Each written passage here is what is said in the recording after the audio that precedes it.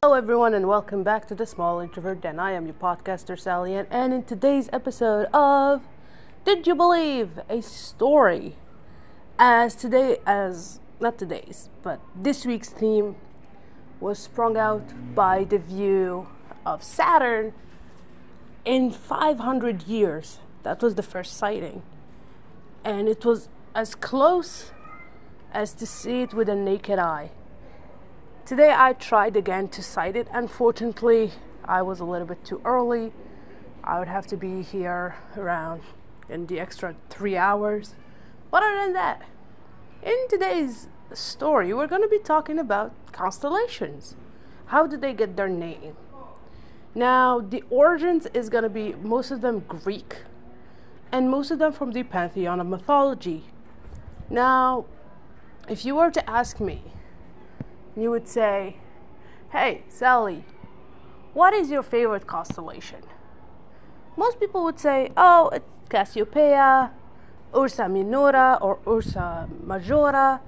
It could also be the Beluga. It could also be the Leo, the Scorpio, the Aries, or the Aries, the Ophiuchus. For me, it's Orion. Now, the story behind Orion as a constellation, it literally looks like someone drew a figurine of a chest plate, of a cosplay chest plate, and gave it an arrow that points to the west. Actually, I'm watching it right now, and here's to why it is my favorite, because the true story, or the story behind Orion himself, is very sad, but also very, not heroic, but more very philosophical. So let's begin, shall we? Now, Orion is a demigod before the 12 gods of Olympus. Actually, he was the great godfather of Artemis, also known as Diana, or also known as Selene. No, Selene was Diana, and anyway. So yes, he was the godfather of the goddess of the moon. Now, the thing with Orion is that Orion was born as an outcast, even as a prior god of Titans, as he was the son, or a bastard son, of Gaia, and I think of Ares, if I still remember correctly. Now, this story is mostly from my memory. So, yes. Now, if you watch the sky right now currently, you would find the your northeast, which is, if you see north forward, it would be at the top corner of your ear. You would see Cassiopeia. Now, Cassiopeia, the story with it, and Orion to be more specifically, is that Cassiopeia was a blinded girl, or a blinded goddess, who was rejected from Olympia. Now, the story behind her is that she was actually outcasted in a forest. Said forest was under the control of Artemis. Would you not? Oh, Jesus. I'm so sorry. It's just I am in the roof doing the sighting as well. Excuse you. Jesus. Oh, for God's sake. And here's the thing. I bet you one thing. This dog that is barking, it's not even a big dog. It's a small dog. And I know which one. God, Jesus. There's a neighbor of ours who have tried to train a caniche bichon, and no, that ain't it. That ain't it for sure. Okay, anyway. Where was I? Oh yeah, for Cassiopeia, that was actually outcasted in the forest of Artemis. Now, here's to why she was outcasted. She was not outcasted by a god, by Zeus. No. Or by Hera. No. She was outcasted by Aphrodite herself. Now, you might ask me, like, what? Why? Well, let's just say, Aphrodite is a slutty bitch that is very jealous of anyone who is considered, or who considered her pretty ugly She's like the Regina George of the Olympian gods. And here's the thing, if you were going to consider her in the 7 sins of Dante, she would be lust. And I mean uncitable lust. Anyway, story short, she finds herself being blinded by the arrows of Cupid, then being forced to fall in love with a frog.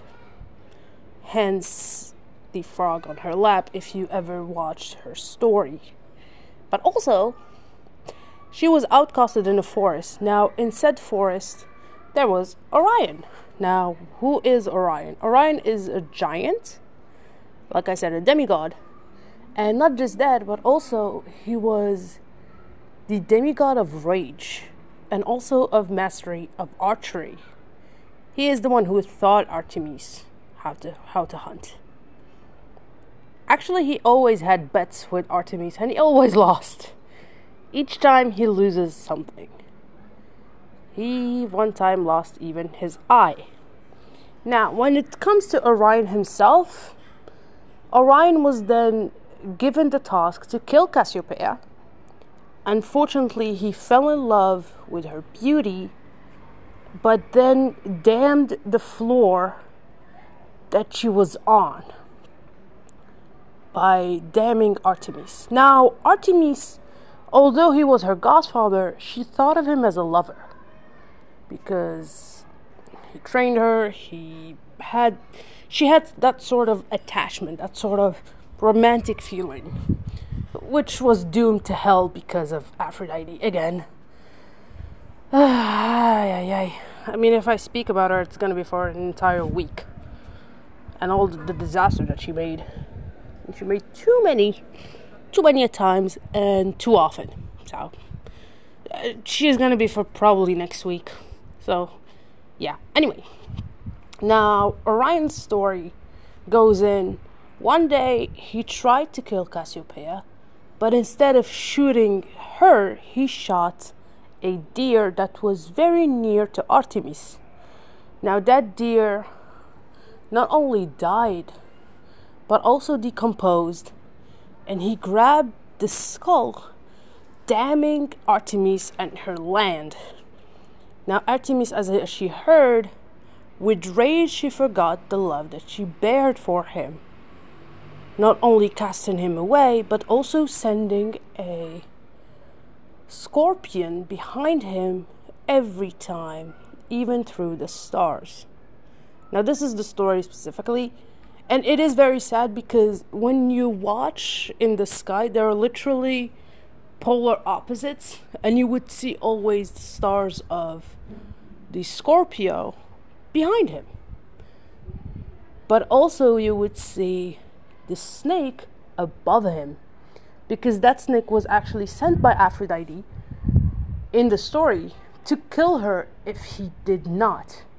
Now, that snake bit him in the arm, and a Scorpio bit him in the leg, leaving him stoned to death. Now, this is the full story, all in all. And for me, why it makes it very, very sad, because if you read the original story written in Latin, and we have the plaques, actually, by the way, which is something really cool that a lot of people don't know of. We have the plaques of the story here in our museum where I live. That is very cool. And because I learned Latin when I was like 12, because I was fucking obsessed with Greek mythology and Latin mythology, to be more specific, like Roman, Greek, and also Atlantic Roman, or more specifically African Roman, I just had to learn it. So this is why I always, like, from time to time I would go. Even if it is like once a month or once a year, I would go to the museum and just check things out. Even though they do not add anything, but sometimes when I don't have any inspiration to write, and I would have drained all my energy, I would literally recharge there. Hey, I'm an introvert, okay? And so most of the time also I go alone, so yeah. Now this is the story of Orion. Although it was sad, but the moral of the story is the arrogance, but also the forgiveness of oneself. There's a lot of sad stories like this, so it's not the first one. I mean, the story of Artemis is all alone very sad. Also the one of Medusa. Oh my god, the one of Medusa is just... It just makes me sad too, because they gave her such a bad reputation throughout history and throughout written history, to be more specific. But when you read the true story, or more specifically the mythological story that is passed down from the first, that shit is... I'm sorry. Because that literally represents people who are very, very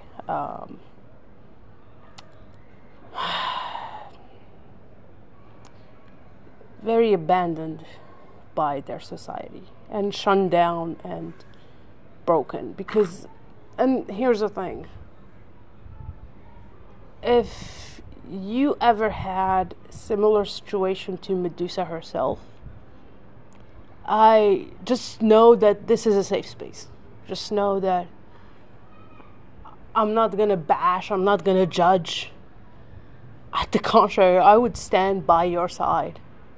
I would be the shoulder to cry on, even if... And I know here the guys right now are gonna be like, huh? What?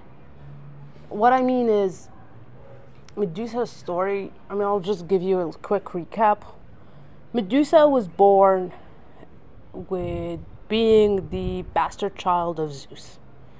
Now, the issue about it is that she was cursed with such a beauty that it would freeze men in their place. Now, at the age of, well, they would say at the age of 13, 14, but I would say at the age that she tried or she started to hit puberty, she was raped by none other than her grandfather and her father, which is even worse. So not only it was Ares, but also Zeus. Now, the thing is, because it was so traumatizing to her, she became mute. First things first. Second thing, Hera, with the string that she had, she gave her a head of snake, a hair of snake, to freeze all men who ever tried to do bad things with intention. Hence, aka rape, killing, murder. Now, with such a rage, she was outcasted from Olympus, but she was also forgiven and also welcomed into Artemis's temple. She stayed there. She was devoted. She even asked for forgiveness for her father. Not just that, but also the story goes as then Apollo was given the task to bring her head. He did it as a sport with Ares, Apollo, Zeus, Parthenius, and Parthenius was the one who took her head after raping her, sticking it while cutting her head. So, this is why I'm telling y'all, there are some stories in actual mythology that just break my heart. And here's the thing. I know that most of you, specifically if you grew up or if you were in your early 20s or even your early 18s, back in 2006, 2007, 2009 even, and you read the Percy Jackson series, that's not the actual representation. Actually, that's a very big misrepresentation.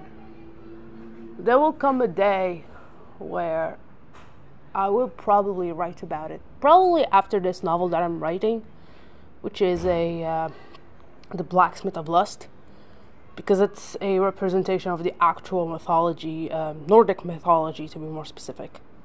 Nordic and Roman, so I'm mixing between the two. But yes, I'm literally holding back tears because I memorized that story back to back, word by word, and it makes me mad because at the time that story was recited, raping women of service was a norm.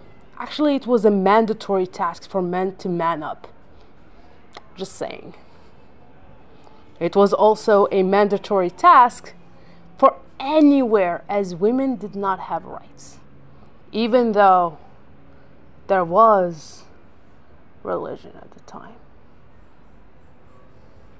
So just let that sink in, okay? Anyway, I'll see y'all next time. Bye, guys. Hope you have a good night.